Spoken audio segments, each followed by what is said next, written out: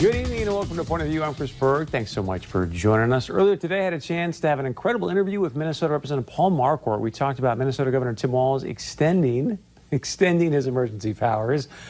Also, the latest COVID numbers in Minnesota. Pretty stunning stuff there. Watch for that. Should the state of Minnesota be audited? We talked about police reform, the vandalism of the Christopher Columbus statue on the Capitol grounds, and much, much more.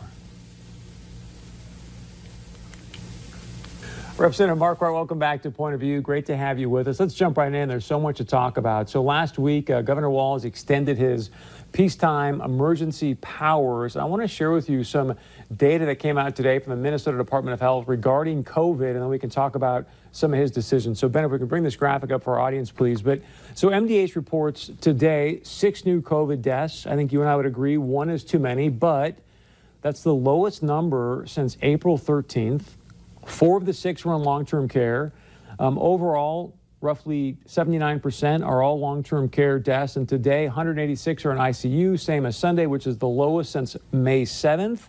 Another 167 hospitalized, the lowest since April 24th. My question for you is probably 100-fold. But let's start here. I got to presume Governor Walz is making these peacetime emergency decisions based on data. Then you see this information. What is he trying to accomplish at this point? You know, it's good news, first of all, that I think we're plateauing, and the Department of Health and the governor has been saying that.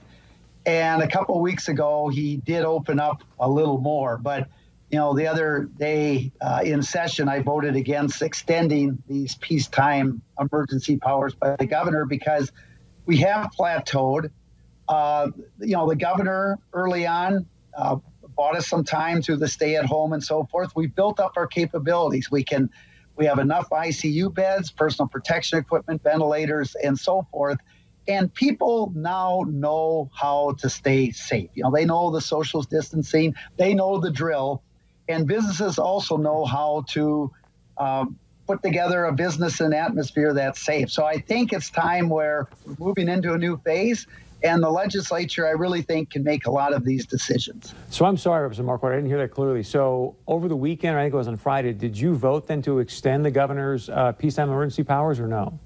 No, I voted to end the emergency powers, which was a yes vote. It was a motion to stop the emergency powers, and I voted. But here's what I'm going to get at, sir. You've had him now limit capacity in churches, First Amendment, right? You've got small businesses being limited, and some would suggest that's a 14th Amendment equal protection clause where small businesses got the same rights as big businesses, right? And your governor came out and said 74,000 deaths possible. Many people have talked about how highly contagious this disease is, and yet you had thousands and thousands and thousands of people burning and looting your city, Minneapolis, I should say, shoulder to shoulder. And here's the numbers, right? Weeks after that, and things are going dramatically downward. Was your MDH, Minnesota Department of Health, and Governor Walz dramatically wrong on their models and the information they were giving the public? It certainly looks like the models were off. I mean, you're right. The first model showed 70-some thousand deaths. The next one showed 50-some thousand deaths. And, you know, we're nothing near that, thank goodness. And so I do think those numbers are off. And I also think that's why the economy has been opened up. And now basically everything is opened up. Not completely, but even restaurants indoors are open 50%. But I think we can move further in opening things up. And that's one reason I voted against extending these emergency powers, because I think we've got enough basis there. Things are plateauing. People know how to act safe. Businesses can produce a safe environment. So I think we can move forward by opening up our economy more. And, you know, along the border here in North Dakota, it becomes even more difficult when you're looking at competition and so forth. So we're moving into a new phase, and we've got to be careful. I take this seriously, very much as COVID-19. It's serious stuff.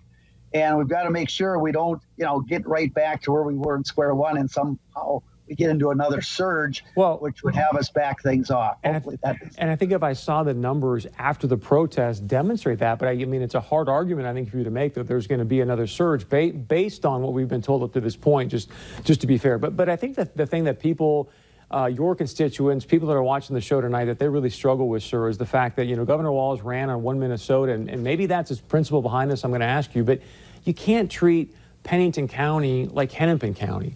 And I just heard last week that there was a call with many of the mayors from the Iron Range, the mayor from Thief River Falls, some other cities, and Governor Walz said he's not going to look at opening up section to section or county to county. Have you spoken to him lately, and why not open up county by county or at least different sections of the state? Spoke to the commissioner of Department of Employment and Economic Development, Steve Grove, a week, maybe 2 weeks ago. Senator Eakin was in on that conversation, as was Representative Lean. And we talked a lot about the regional aspect of things, because you're right. I mean, you have a lot of cases, at least initially, in Minneapolis, St. Paul. And there are some areas in rural Minnesota where the county might have only one case, period. And so I think there is some real good reasons for looking at a regional approach. Now, the commissioner that day said they were actually going to take a look at that, but so far I haven't seen any movement in that direction.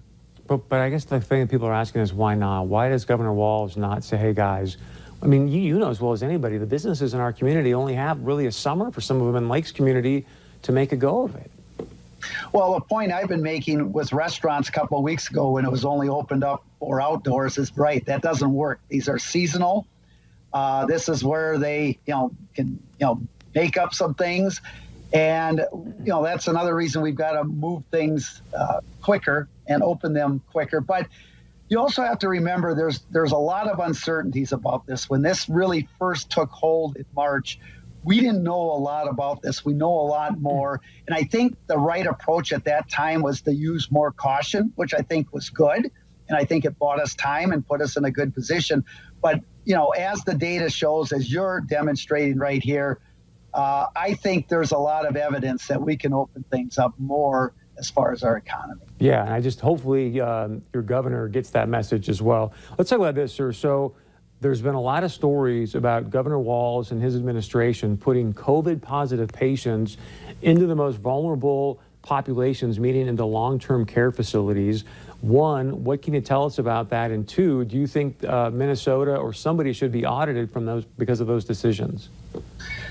Yeah, there's a lot of data we've been looking at. And, first of all, Minnesota, we were counting long-term and other types where some of the other states weren't counting all the different types. So it's not quite apples to apples. But the problem is, yes, there were infected patients being put back into our long-term care, which simply is not acceptable.